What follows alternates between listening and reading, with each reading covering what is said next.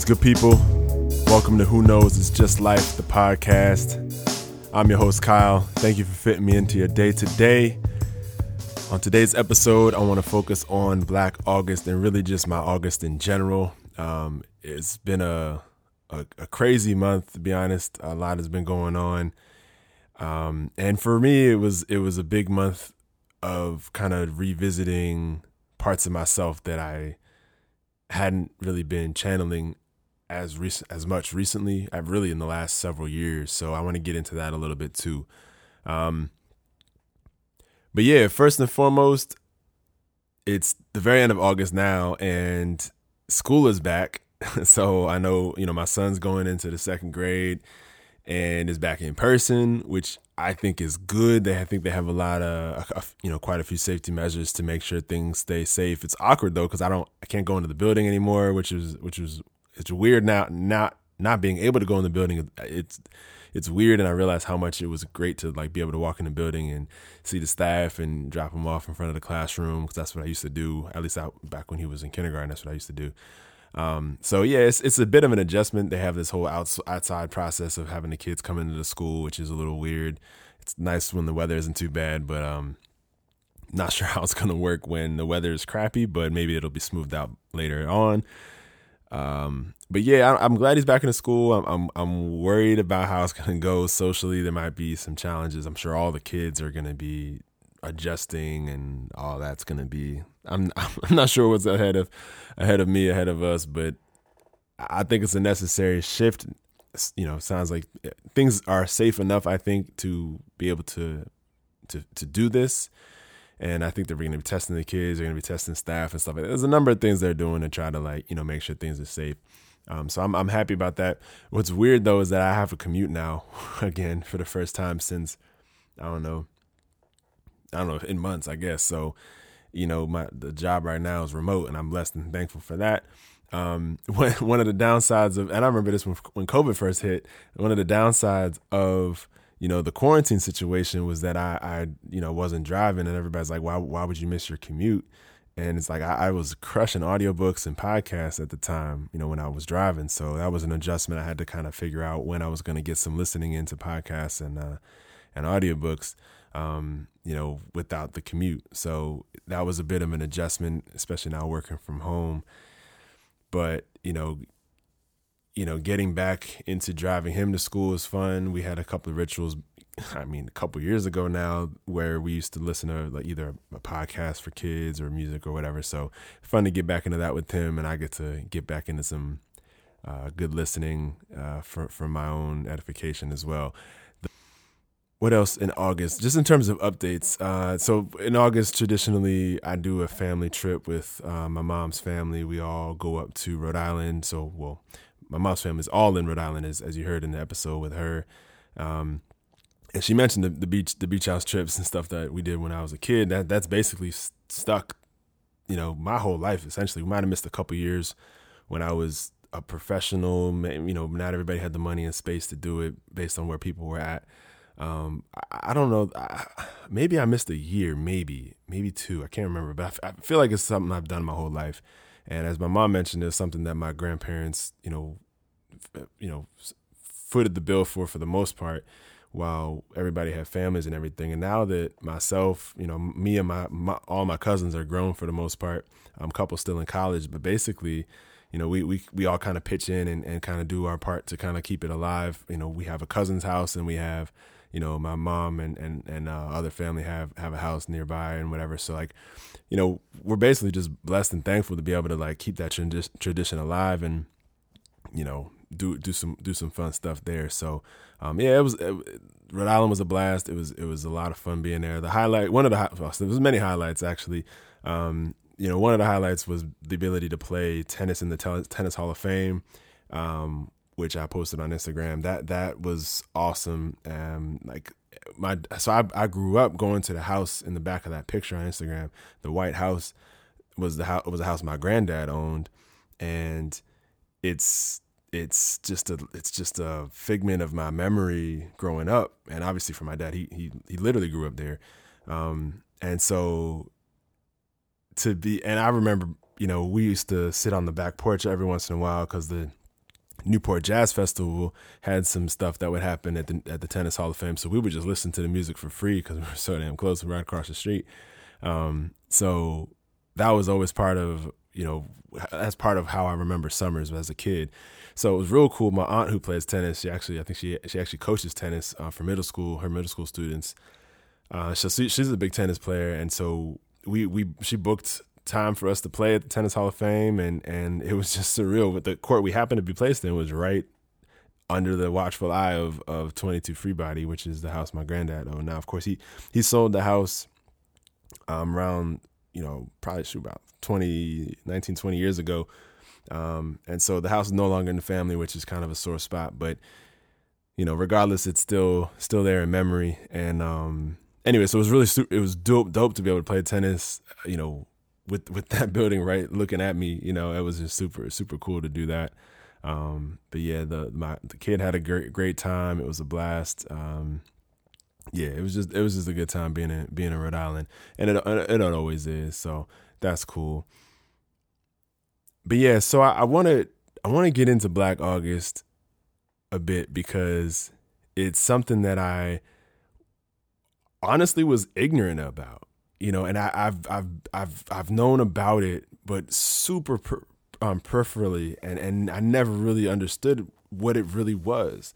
And this year was the first year that I really kind of poured into it and really kind of got into it. And I got into it a little late, and I didn't really do any kind of fasting. One thing I did do, and I guess this could fit in as an update too, is that I'm doing the Spartan Stadion race in DC at Nationals Park. It happens to be on September 11th. So August, I'm sitting there like, oh, okay, I need to start if you've heard the show in the prior episodes, like I do try to exercise, work out, like at least be active every day or multiple days a week. And so I coming into August, I'm like, okay, this race is coming up. Let me actually start working out, whatever. And part of Black August is about discipline and exercise and study and things of that nature. And so kind of just with that race coming up, I did, pick up the effort. And I was in front of I was actually challenged to run a mile a day for the first time in my life. I'm not a runner. But anyway, so that was something that I started doing while I was in Rhode Island, and it kind of stuck the rest of the month. So part of the spirit of Black August in terms of the discipline of exercise, I definitely took to, and that was a little bit before even realizing that was a big thing about Black August. Didn't do the fasting or anything like that, and looking back, I can't wish I did something I didn't know about, but I'm definitely going to try to incorporate more of that into my commemoration of Black August in future years. And I also want to delve into more of George Jackson's writings. I've been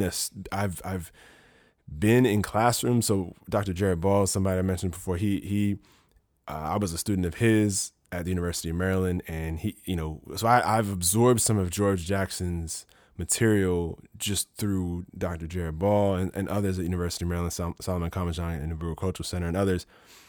I never read from cover to cover any of George's books. So I definitely want to do that more intentionally. And obviously I don't have to wait till next August to do that, but that's something that if I don't by next August, I'll definitely pull out one of those and, really study that and have that be part of what I do for Black August next year. I do want to shout out the Let's Talk Bruh book club because they did have George Jackson, Blood in My Eye as a book. So I did actually touch on some of George's writings earlier in the year thanks to that book club. So, but yeah, next year it'll be more intentional and more comprehensive. But yeah, I just think that. So for what I was going to say was that like Black August for me, I thought Black August was about Black capitalism, and that's so gut wrenching to admit that. But this is a show. It's called Who Knows Is Just Life, right? It's about not knowing and learning. Okay, so I'm admitting that I had a woefully ignorant perspective on what Black August was, and I think I thought it was affiliated with like, Black Wall Street and just like, upward mobility and that kind of thing and supporting Black businesses. Like that's the impression I had for some years. And that also speaks to the other part of what I want to address is that I have been out of movement and activist spaces for a long, long time. And I was heavy into that in college. And after graduating as an engineer, I was like, well, let me go ahead and work as an engineer and pay off these loans and some other things. But so I was in corporate America for like forever, basically. And now I really want to get back into working with people, for people, for the people, movement work and stuff like that. And I'm just getting my toes back into it. And I mean, I have a lot to learn, but I have a lot of energy still. And I have a lot of, I have some corporate skills that can hopefully apply somehow. I'm hoping, in any way that I can help, I'm just trying to find avenues to support and help with the movements that people have been doing for years. And generations, to be honest. So yeah, this was a big month from that perspective because I really want to, tap back into that. So anyway, I started getting involved with this group called Urban Temple out of DC. And I originally met, some of the leaders there back in April. And I think I might have mentioned that when in an episode back earlier in the year. But anyway, this summer I really started getting more involved with them, and they had a series of Black August events, which was dope. I couldn't attend all of them because some of the travel conflicted with a couple of the dates. But they had a dinner later in the evening on one Saturday, and then what just happened was the pilgrimage. They do an annual pilgrimage to Richmond, Virginia. And this was definitely, an amazing experience. I'm going to talk a little bit about that later. Because one thing I do want to say first and foremost is that I have studied up on Black August. I have learned much more about what it is about. And I'm definitely no expert, so I don't want to speak it here as though I'm an expert, but I watched some content. One of the things I watched was Black Power Media, which is Jared Ball's affiliated with them. They had a piece about Black August at the beginning of the month, and they've had a couple of other talks about it since at later times in the month. So that's been a gateway piece for me to really reacclimate what it is. What this month is about. It's a commemoration. It's not a celebration. It's focused on political prisoners who specifically died trying to free themselves and others, folks who were wrongly convicted of certain like small offenses, but also in just the violent nature of the prison and the carceral system, and specifically George Jackson. And the Soledad brothers being not convicted, but accused of killing a white prison guard and all that, and Jonathan Jackson's attempt to free them and everything and everything else. All of that is really what Black August is about. It's truly commemoration. And I already mentioned, and they were talking about the Black Power Media show that they did was kind of taught me that it's about fasting, it's about commemoration, it's about discipline and study and those types of things. So, I really appreciated that work to kind of, re-educate me or educate me onto as to what it truly is about. And I'm going to try to do a better job of commemorating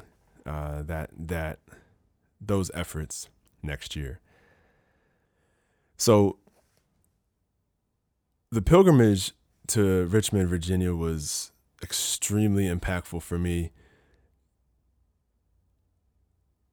I didn't know what to expect going in there. We drove separate cars. I went with my man Kenny, his kids, and another sister in the group, Nova. So we rode down there together, and that was a lot of fun. Just the ride itself was cool. The first stop was at the Mass African Burial Ground, right on the water there, where a lot of African folks were buried after coming on the ship. If folks were dropped off, whatever, if they didn't make it right then, this was a place where a lot of Africans were buried. And also it was also a place where a lot of gallows were put up, later on at later points of enslavement. as an executionary, as a place for executions of enslaved people and stuff like that. So it kind of had it's a very, very solemn place. And so there were some commemorative monuments and plaques there to kind of center us and to educate us about that space. And that space actually was fought for too. That space was a parking lot, and the university across the street, I can't remember which one it was now, but they fought to keep it a parking lot. And thankfully, organizers, knowing what that site was, knowing the gravity of that site and the historical meaning of that site, they fought to keep it from becoming a parking lot for the university. And it's nicely manicured. It's all grass. There are still light poles up there, which is interesting, but it's nicely manicured grass. It looks more like what it should be, but it's still way understated. Like if you thought of any other mass grave or any other spot of significant commemoration for any group of people, like it's super understated. Like the part, like you just pull over on the side of the road, you would drive right past it if you didn't know it was there. This is one thing about reparations that I think we really need to include, which is something that that NARC talks about a lot, is having commemorative spaces and having markers for, one thing is having markers for lynchings and mass uprisings and other things like that. But having this be more of an officially, designated space where people driving past know what that is, and having that just be part of the fabric of, the town of Richmond, that particular area of Richmond. These types of things need to be more in the forefront. And again, I keep saying this, it's like, this is part of the problem of the country. Like we're not telling an honest history. The story we tell about the United States is not accurate. So then the next part of the pilgrimage was we linked up with the Alegba Folklore Society, which does a very dynamic and powerful tour through Richmond, a lot of which follows the city of Richmond calls it the Slave Trail, but we always try to reframe that language and say the trail of enslaved Africans. So the Alegba Folklore Society took us through that journey. We stopped at the Capitol building, which is extremely extremely historical for multiple reasons. I mean, it was where the 1705 slave codes were written and codified, back before Virginia was, or before the United States was a thing. So it was definitely a pivotal. It was a precedent-setting building in terms of legislation around and dealing with enslaved Africans and things of that nature. So it's historical from that perspective, and obviously it was also the capital of the Confederacy when the Civil War broke out too. So Richmond has a lot of history, and even just the topography. They were talking about how the capital is high up on a hill, and you can look down and literally see the land upon which enslaved Africans were being brought onto the occupied United States shores. So that was part of the tour. Then was probably the more impactful piece, which just really got me. There's the actual, again, Richmond calls it the Slave Trail, whatever. There's an actual trail that starts where slaving ships would disembark folks, from the ships from the Middle Passage. And this is the part where the enslaved Africans would have to walk from there to either a holding cell at night, or they would be marched right to the auction block, basically. And they described that this took place at night, and it was a very moving period of time, because while they spoke through this history, we did some meditation, some breathing, some commemoration, and just really calling on the ancestors to be present with us in that moment. And then what they did was they lined us up and they had us go through part of the walk as though we were enslaved. And it was very benign in terms of what we had to go through. And it's just amazing how pivotal it was nonetheless. What they did was they had the men in the line in front, and they put a rope around our waist, very loose. It wasn't tight or anything, but we had to hold the rope around our waist, and then it also went to the next person behind us. So the men were first, then the boys, then the girls, and then the women last. And the brother who was leading this portion of the tour took on the persona of a driver, as they call them. Which is to say, a white man who was leading us as the enslaved off of the ship towards the auction blocks or the holding cell or whatever. And I mean, it was terrible. My man was in the front, and I mean, I was two people behind him, and I was the third in line. So I was one person behind him, and I could feel his resistance to the driver. The driver would say, "Boy, go, boy, stop," or whatever. And it was just tough, It was just tough. And we us in the front, we couldn't see anything else. We could hear him say, "Oh, 15 lashes for you for putting your hand down," or 15 lashes for you for dropping the rope, or whatever. Like, he like, you didn't know who he was talking to. He could have been talking to another man or children or a woman. You know what I mean? And we were ignorant. If we tried to turn around, he would yell at us, and it And he would just be taunting. He was like, "Oh, I know Master so and so would love these young gals," blah blah blah blah blah. Like he was just being as offensive as he could be with it, which I don't know. And it was real to an extent. What the actual experience was like was even worse. I mean, obviously, right? I mean, like I said, what we went through was benign. I mean, the folks were clasped with metal collars, metal restraints on hands and wrists, wrists and ankles. And obviously, if it was a particularly hot night or a cold night, like, that metal is going to reflect that temperature and either burn you or freeze you out. And at the day we happened to be doing it happened to be like a 95-degree day. Granted, it's in the middle of the day, but it was just rope. Obviously, it's not nothing like that. But damn, like, can you imagine being bound by something that's literally burning your flesh or freezing your flesh if it were cold, and being barefoot walking through this path, and it's at nighttime.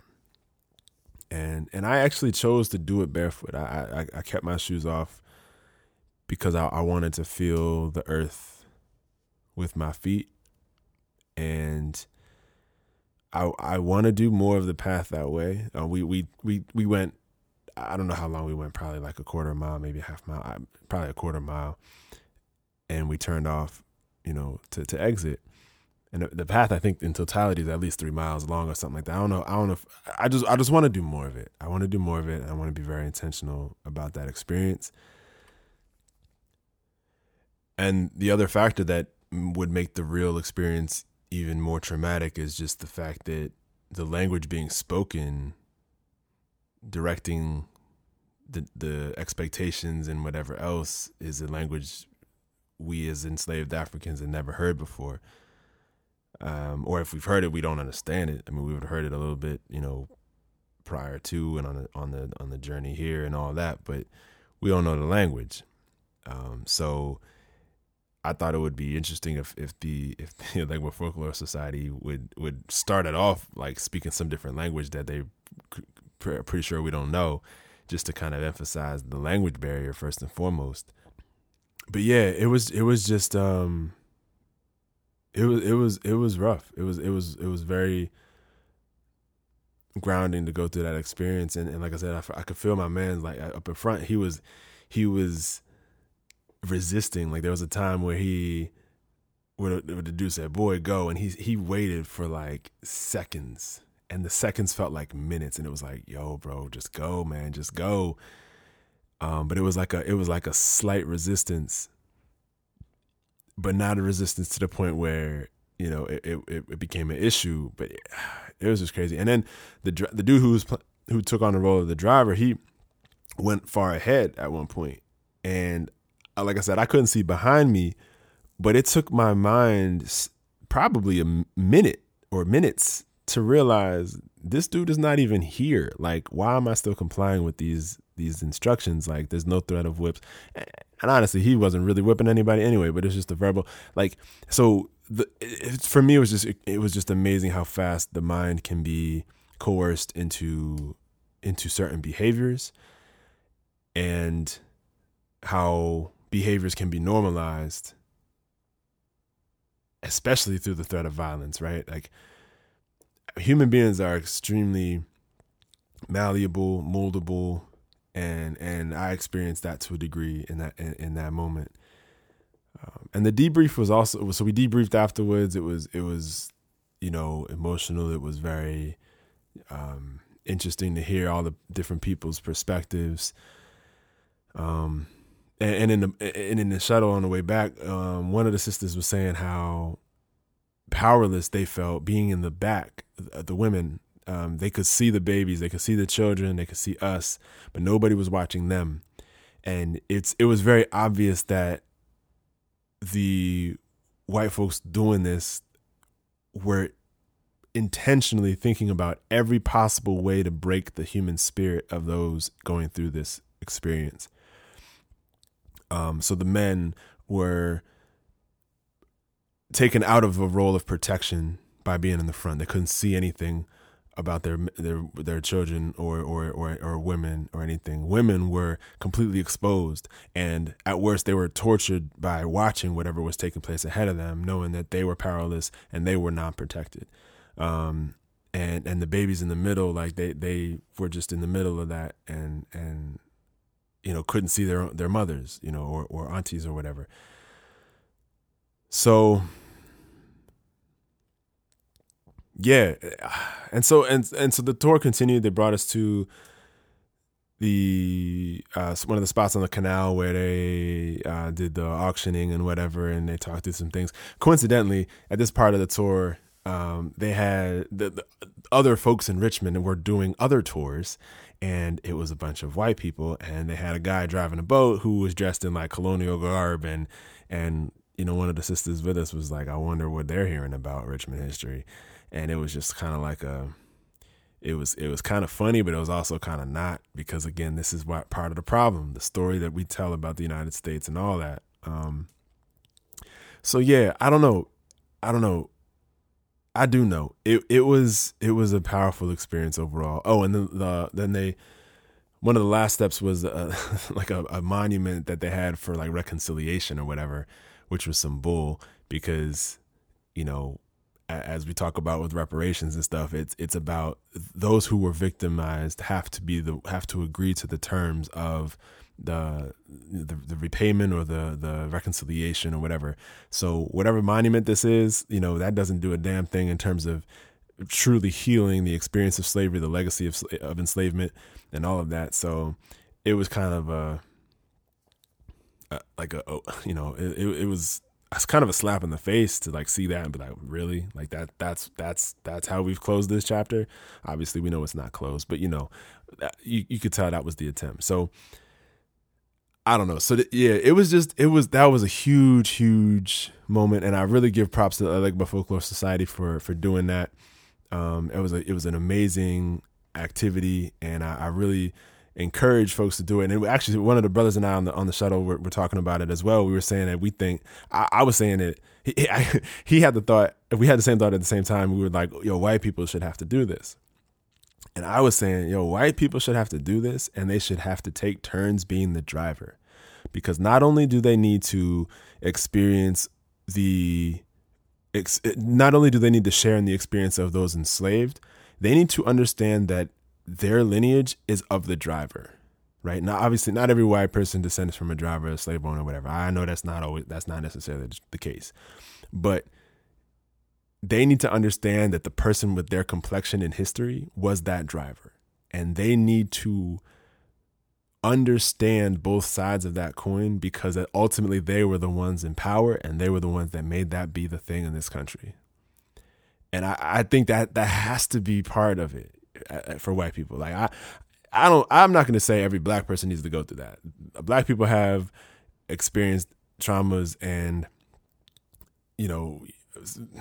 we've experienced things in our own right? Like, so what I will say is that white people do need to do it, because we already know this isn't taught well enough in history classes, much less for white people, much less in predominantly white spaces. That's just I just know that's not happening. You can see with this reaction to the whole critical race theory or whatever that nonsense is. Like, not that the critical race theory is nonsense, but just the fact that this is even a discussion about like really what is the honest telling of American history. Anyway, I digress.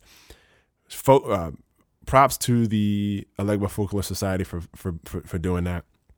One thing I want to acknowledge, though, is that like it was really hard to leave that space and look at white people. And I'm mixed, right? So it was just difficult, like to know that white people, like, so, and this came to mind because, like, later on in the tour, there was a group of white people and they were kind of acting like, silly or just, carefree or whatever. It's just like, yo, you know what? Like, nah, that just don't sit right with me. Like, it just, like,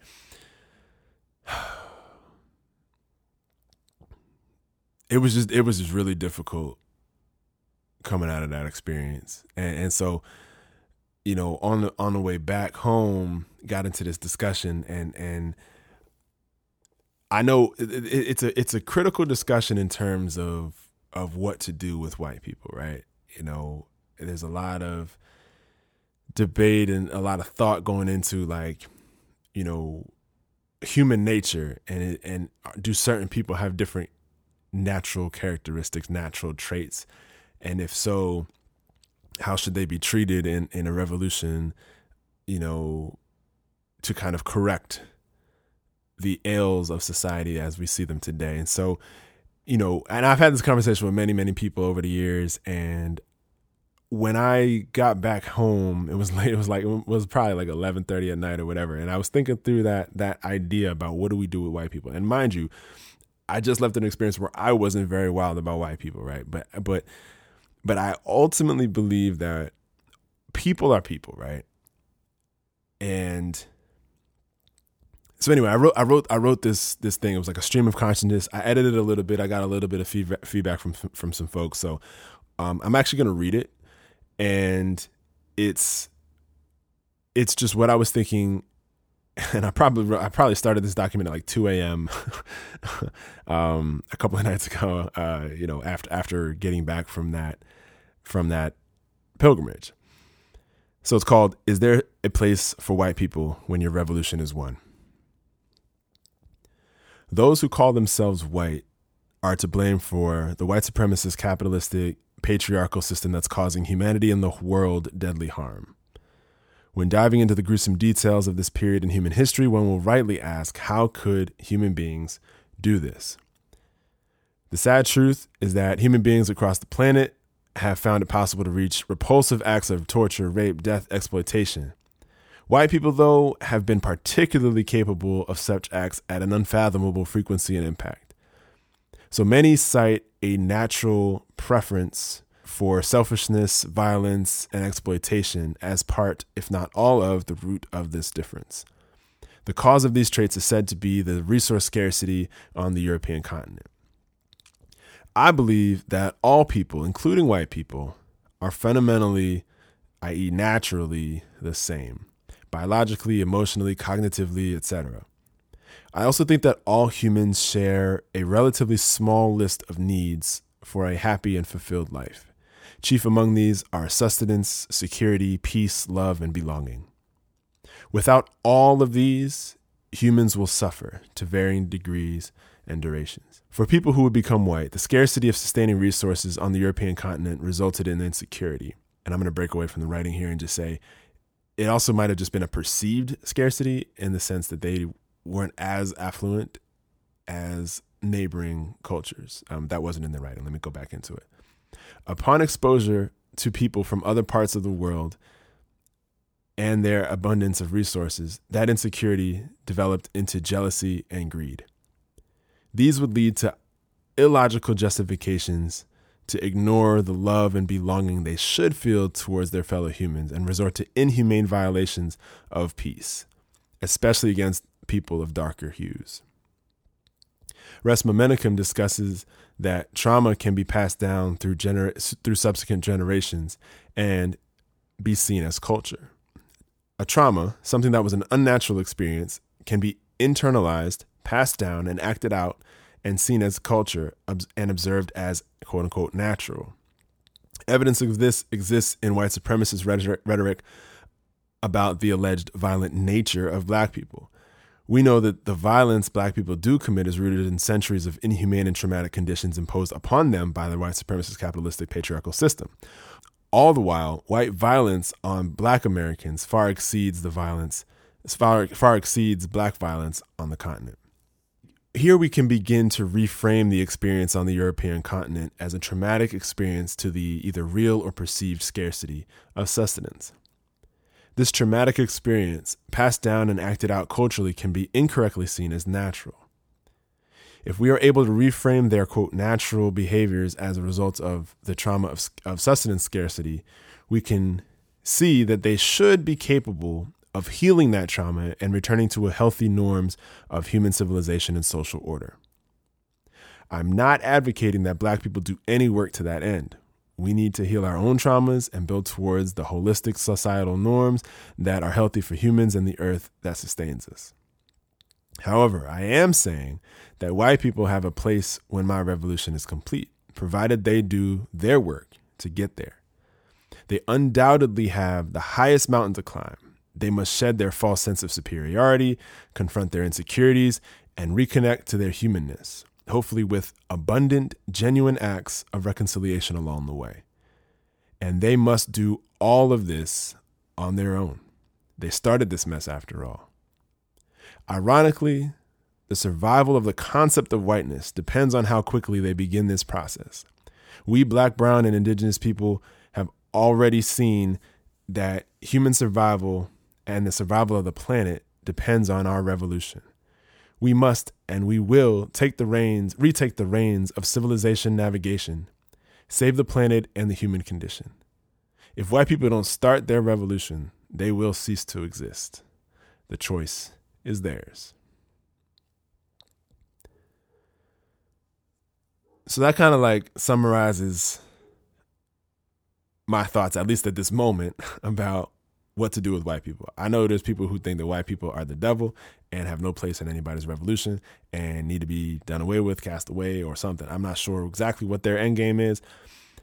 I tend to believe what I said in the piece, that all people are capable of the same thing, good or bad, and that we all need to heal our own traumas, heal our own insecurities, and arrive at our place in this revolution.